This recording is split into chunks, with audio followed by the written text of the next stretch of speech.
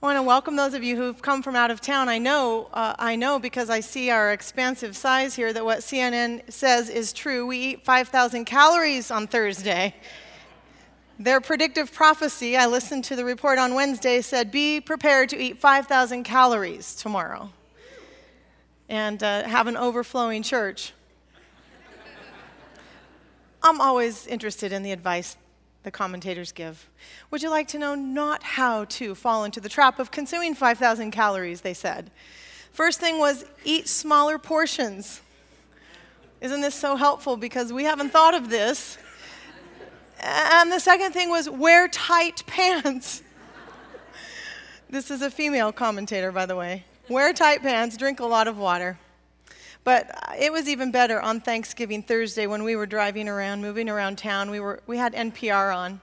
A woman called in with an ethical dilemma over her Thanksgiving meal. I don't know if any of you heard this, but she was calling for her mother who was too embarrassed to phone. Called into a woman who does apparently a cooking show there on NPR. Here was the challenge. The woman had the turkey thawing in the garage quite nicely. Everything was on track for a table set for 12. When she heard some noise from the garage, so she went and opened the door only to find her two Labradors had either side of the turkey, fighting over the turkey. So the ethical dilemma? Do you serve it or not? The caller said, well, it's already in the oven. We are serving this turkey. We have 12 people coming, and I kid you not, the commentator on the other end said, well, this would be a good time to wing it.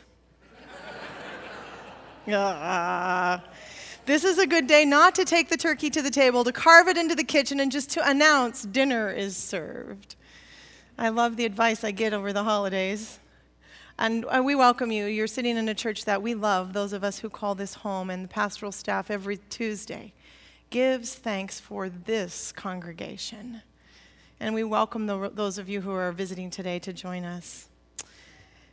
I wonder if it was a scene like this when Jesus returned to his hometown church. I wonder if it was the children coming home from being gone and maybe a holiday when the boy Jesus returned to the synagogue in Nazareth and reached for a scroll. It was his turn to read for the day. It's Isaiah that he opened. He could choose anything, but it's Isaiah, the boy Jesus opened. And to his home crowd in Nazareth, a synagogue audience, he began with the words in a loud, clear voice. The Spirit of the Lord is upon me, because he's anointed me to preach good news to the poor. He's sent me to proclaim freedom for the prisoners and recovery of the sight for the blind, to release the oppressed, to proclaim the year of the Lord's favor. Jesus rolled the scroll up. The Bible says he gave it to the attendant and sat down, and everyone's eyes were on Jesus as Jesus finished. Today, these scriptures have been fulfilled in your hearing, which is to say, if you heard what I said, now you will help me enact what Isaiah proclaims. However, it didn't go so well from there on out. Not such a good day in the synagogue, not such a good Sabbath, because the accusation came from the crowd to Jesus. Well, who is this boy? Isn't he just the son of Joseph, the artisan? Who's this Jesus? Jesus responded with another challenge that was kind of an insult when he said, you don't understand. Leave it to the lepers and the widows outside of Israel. They would understand this good news. And it went from bad to worse until they were by a hillside, the Bible says, and the crowd was ready to throw Jesus over the edge of a cliff. It's not so good to insult people from the front. Maybe not even to be honest. Jesus could choose any scroll that day, and he picks up Isaiah. Now they're in a pattern, I believe, in the gospel. For you just move ahead 2 verses, and here's Jesus in a new location with a new set of faces saying the very same thing. I've come to proclaim good news. And the question comes back to Jesus. Who is this person teaching with authority, healing, forgiving with authority? Who is he that he can act like a God? And the challenge comes back. It's good news, too good to be true.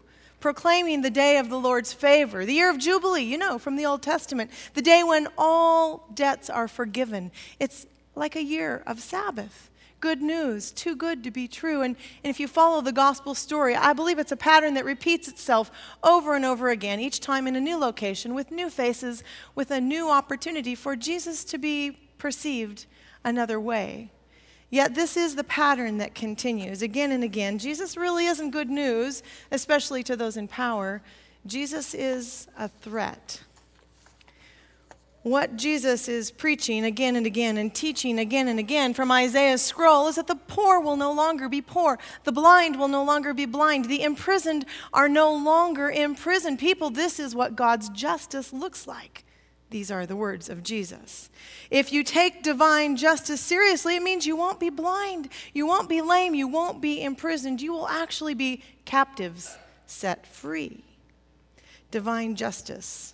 And I believe it's a summary of the gospel story, not only in Luke 4, but in Luke 1 and in Luke 7, we read almost the same words, Jesus describing to us what God's justice looks like, that God is indeed busy reconciling the world, saving the world, healing the world, redistributing goods in the world, restoring the world. This is what divine justice is all about, bringing order where there used to be chaos, returning things, making them right again.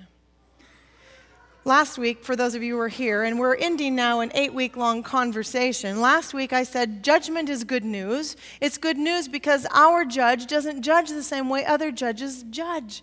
It's good news because judgment actually brings some light on the subject. It tells us what the situation is. Judgment is good news. We want to know, and I likened it to being sick. Judgment tells you what the diagnosis is, and if that's judgment, then I would say this morning that justice is the solution or the healing balm for the problem. So that if it is good news for judgment, it is also good news for justice. That when the justice of God comes, it's like medicine, it's like healing, it's restoration, and it's always good, I believe, for humans. God's justice is always good. Now, when you and I say justice is served, we understand humans use the word a little differently. When we use it more like the image we looked at last week, that there's some balance, there's some scale to be balanced out. Justice means you'll get what you deserve, I'll get what I deserve. Justice means that when all the evidence is in and we let the justice system do its work, the accurate punishment, the accurate consequence will take place. You and I know this isn't always true in life, by the way, don't we? Sometimes we get away with things and sometimes we don't. When I was in college, all of you who've returned home from college, I remember clearly while at college taking the bus from the college downtown to the hospital where I had to do clinicals. I hated going at 5 in the morning and catching the bus and wearing this white uniform. I was studying nutrition and they made me dress like a nurse. And it very much troubled me to get on the bus at 5 a.m. in these bright white shoes and I would go in the bathroom and hide rather than go do my practicum. Well, I'm already at the hospital. What a ridiculous thing. I would hide and sleep in the bathroom. What do you think? If you miss half of your practicums, can you get an A in that class? Yes. Is that justice? Is that justice? Or when I graduated from academy, when all the grades are turned in and that final week before the robes are passed out and they look at your cumulative GPA, mine comes out at 3.49. For those of you who went to an academy where 3.50 was the tipping scale, that's justice. I earned a 3.49. I wore red cords instead of gold cords that year by just that much. Sometimes justice happens the way we think it should, and sometimes it doesn't. There is a difference between the way humans understand justice in our world and what I'm going to call divine justice or holy justice or holy other God justice. it doesn't always make sense to us. It isn't an eye for an eye, a tooth for a tooth. It isn't retributive in nature. It comes from the very character of a loving God, and therefore it always intends to heal and restore. So when we think about God and justice, it's very much like Adam and Eve when they're caught sinning in the Garden of Eden. It doesn't really occur to them that there's something other than a terrible punishment. Like it doesn't occur to the crowd that want to stone the woman caught in adultery that there's another way God might handle this. Like it doesn't occur to Zacchaeus that there's something else that could happen when he steals money from the treasury. Because divine justice is different than our justice. It's a totally different, wholly other kind of world. God is always working to restore creation. I believe maybe it takes altering of our vision to catch on to this. Another way of looking at it, seeing a new picture or a vision. I told you a few weeks ago I was in this car accident in high school. The car went into the ditch. Some of you were here. I told you that the car is sandwiched in the ditch so that the doors wouldn't open, and somehow I got out and someone took me to safety, and besides a few stitches in the back, I was okay. What I didn't tell you was that I went into that ditch wearing glasses. And when I came out of that ditch, I guess a conk on the head can help you, because I came out not needing glasses. From that day forward, I've never worn glasses. And I can't tell you how beautiful the world looked when I came out of the ditch. This is what the world looks like without glasses. It's like putting on a new set of lenses to look through the world. This is what God's justice looks like in our world. Well, let me look again and again. Sit and absorb the new picture of what God looks like. Why do I believe this is true? 2 reasons that we've studied now for 8 weeks. First of all, if God is total love, total other-centered agape love, the way I've been describing and characterizing God, it isn't just a description, it is God's character through and through. If that is God, I don't believe God can act outside of God's character. So that when God enacts justice, it is total love. However, I also believe that when you study Jesus in the Gospels, and that's what we've used as our lens for these 8 weeks, trying to understand the character of God by studying Jesus, when you do that, over and over and over again, the picture emerges of a God who heals and restores rather than punish and do retributive work. Over and over again, I see Jesus get angry maybe 2 or 3 times in the Gospels, but I never see Jesus give people what they deserve. Do you? I never see Jesus walking up to people, taking an assessment of the situation and saying, well, this is what you rightfully deserve now because of what you've done. And for that reason, I then, because if we've seen Jesus, we've seen the Father. If we've seen Jesus, we've seen the invisible God. I then come to the conclusion that must be what God's justice also is like. Totally healing, restoring, redistributing, totally good news in our world. For God, justice means reclaiming the vision of Eden, putting us back to a place where there was no pain and continuing on with the creative acts that God had put in place before sin came into our world. So we've called this the great identity theft of all time, when Satan, the devil, the accuser, the dragon in Revelation, when Satan calls question on God's character early on and says, God really can't be as good as God says. You really ought not trust yourself with this God. In fact, you might be safer with the powers and the principalities of this world than in that God's care. That we have been calling a great identity theft. Satan saying God is something other than totally good, even in God's acts of justness. To the degree we believe that accusation that Satan has registered, then Satan is successful. To the degree we believe our God is not safe, even when it comes to justice and judgment from last week, to the degree we believe we would be better off on our own, Satan has been successful. So I think that there is for you and I a task of reimagining, re-imaging God, because I'm not convinced we really believe God is all that good. Maybe we need to do a little reimagining or a little re-imaging. Go back and ask ourselves, where did I get that idea of God? Why do I think God is that way in the world? Sometimes when we gather in our home for the holidays, as we'll do at Christmas, we're now all adults in the circle, we tell stories of things we learned in the church growing up. And we're all grateful to have been raised Seventh-day Adventist Christians. I can't tell you how grateful I am.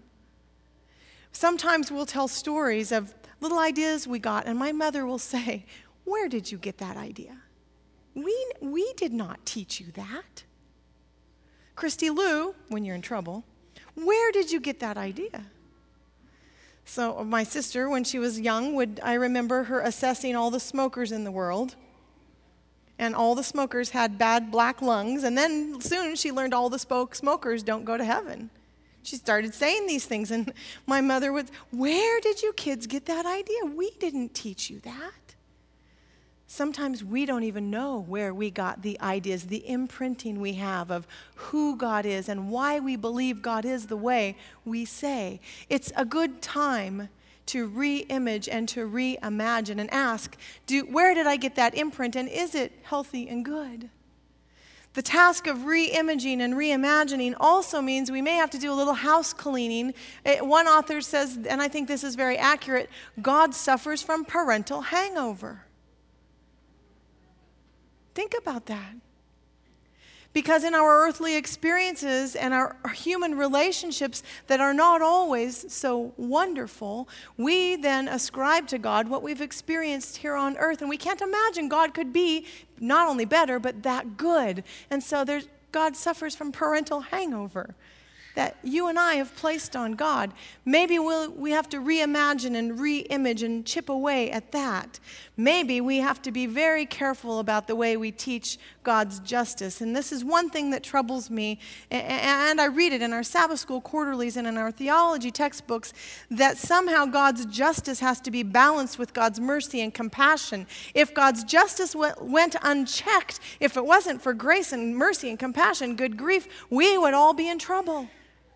We speak about our God sometimes as if this is an imbalanced, chemically imbalanced God who's just ready to cut loose on us. And good thing, grace and mercy kick in and smooth out his justice.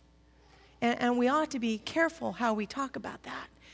Because I believe when God acts, God is acting in mercy. When God acts, God is acting in grace. When God acts, God's acting in justice. That is a full expression of what it is to be a God of love. We don't have a God who suffers from some multiple personality disorder or from some chemical imbalance. When God acts in all of these ways together. We ought to be careful how we teach that. There is one expression in the gospel that is very clear, describing God, very succinct. Luke chapter 6. Matthew says it a little different way, but Luke chapter 6, there's a summary when Jesus says to those listening, "Be merciful as your Father in heaven is merciful." Some of your Bibles say compassionate. Be compassionate, which is a good translation. Be compassionate as your Father in heaven is compassionate. There's a good summary, not only of the character of God, but also an ethical imperative for you and I. If this is God, this also ought to be us in the world. One sentence, we get it all. And you see how Jesus is now really in line with all those Old Testament prophets, like Amos, who said, let justice roll. Justice is good news. It's restoring order. It's healing. Or like Micah, who said, do justice, love mercy, walk humbly. Because every time justice is enacted, the creation gets a little better. Things are moving towards being repaired. It's good news for justice to come. So we sit in our world and we sometimes ask, why and how is there so much wrong with this world? And it occurs to me after 8 weeks of studying with you on this topic, there is a better question we could ask, and I'd rather consider, why is there so much right in our world? Tell me, when you sat together on Thanksgiving and counted your blessings one by one, tell me if the world has gone so terribly wrong, how do you account for those blessings? Tell me how you account for the love and security you feel in your relationships at home. Tell me how you account for that giggle that comes deep down from the belly of a child and comes out. How do you account for laughter and joy and peace of mind at the end of the day? How do you account for beauty and grace and expressions of that, like music and art and good conversation that prods us on, like writing and thinking? How can we account for all of this that is good in our world if our world has gone so terribly, terribly wrong? We'll have to account for that. I believe we account by saying we have been challenged, but we have not been overcome. I bet you want to say that again. We have been challenged, but friends, we've not been overcome. That's how we account for so much good in the world. It is bad, but we can still look around the world and see fingerprints of the divine in action. That's how you sit at your table on Thursday or this afternoon and say, God is good. God is good. So maybe Christians just need to let that good news out. This troubles me a little bit that we are troubled by a God who's so good. What's the worst that could happen if God is really other-centered, totally good, agape, self-sacrificing love, if judgment is good, if justice is good, if all of this is really ultimately good news, why wouldn't we want to let this out to the world? A world who needs to know that God is good. That maybe Christians have misrepresented God in the past. What's the worst thing that could happen if we stood up and proclaimed, you want to know how good our God is? What's the worst that could happen? People would start abusing this God. Well, we'll take this God for all this God has to offer. So what? What does it somehow cheapen or somehow lessen what God's gone through on our part? How could one ever say that what Jesus went through, what God has gone through, groaning with creation since the beginning of sin in our world, there isn't anything humans can do that cheapens what God's gone through? What is the risk of announcing God is good? And why can't Adventist Christians be the one singing that chorus in the world? Why can't that also be the remnant task? Our God is good. As I stand with you today, I see a couple of options of engagement. One is to be a victim in a world gone terribly, terribly wrong, and to wait for rescue. Another option is to be a covenant partner in a world gone terribly wrong, a covenant partner who asks the question, what do I do with all the wrong in the world? What's my response? We can be the victim waiting for rescue who is angry, who harbors hate. We could be the covenant partner in the world who continues asking, how do I chip away at the evil quotient in the world? How do I begin to enact restoration and healing in my world? We have a couple of options, and from the best I can tell, God doesn't need me sitting in my little kingdom earth complaining about what a terrible world that's gone wrong. What God needs out of me and out of you is a covenant partner who says, yes, but look at how much is right. I can still see the divine in this terribly wrong world. That's the covenant partner God needs. So my hope is that we'll ask ourselves regularly, where did I get this idea about God? Is it biblically accurate? Is it helpful and healthy? Is it consistent with what others are saying? People I trust, people who are also working on God. My hope is that individually and as a congregation, we'll keep having the difficult conversations when there aren't always answers to be had. But we'll keep on with the conversation, asking important questions and not letting the world distract us with those things that are trivial. Who is our God? That's an important question for Adventist Christians to entertain. My hope is that we'll be courageous enough also to go back and pick up the Gospels and read a little more Jesus, friends. What if we read a little more Jesus in your home, in your daily life? Would you just consider that? Read a little more Jesus.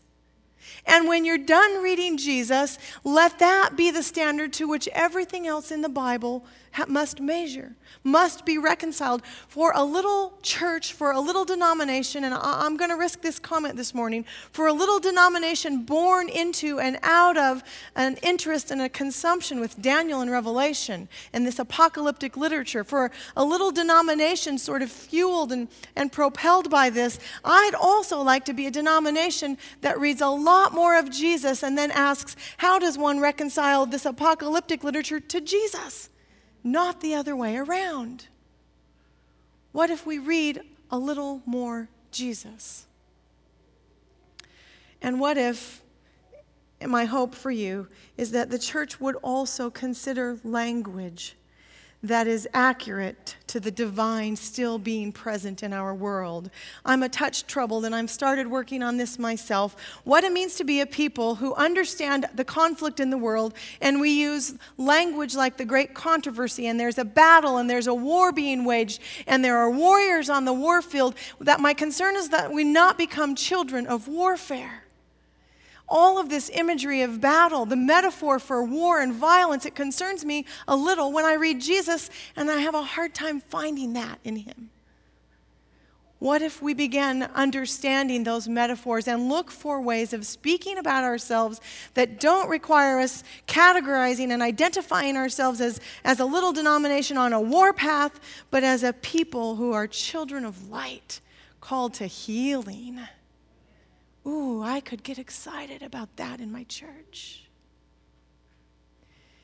It is hard work, I believe, a lifelong work to consider the compassion and the justice of God. We get quite comfortable in our world with status quo. Now, be dismissed by the God who restores, by the God who heals, by the God who sets things right, even in this very world. Go with that God through the power of the Holy Spirit in the name of Jesus Christ. And may all the church say, Amen.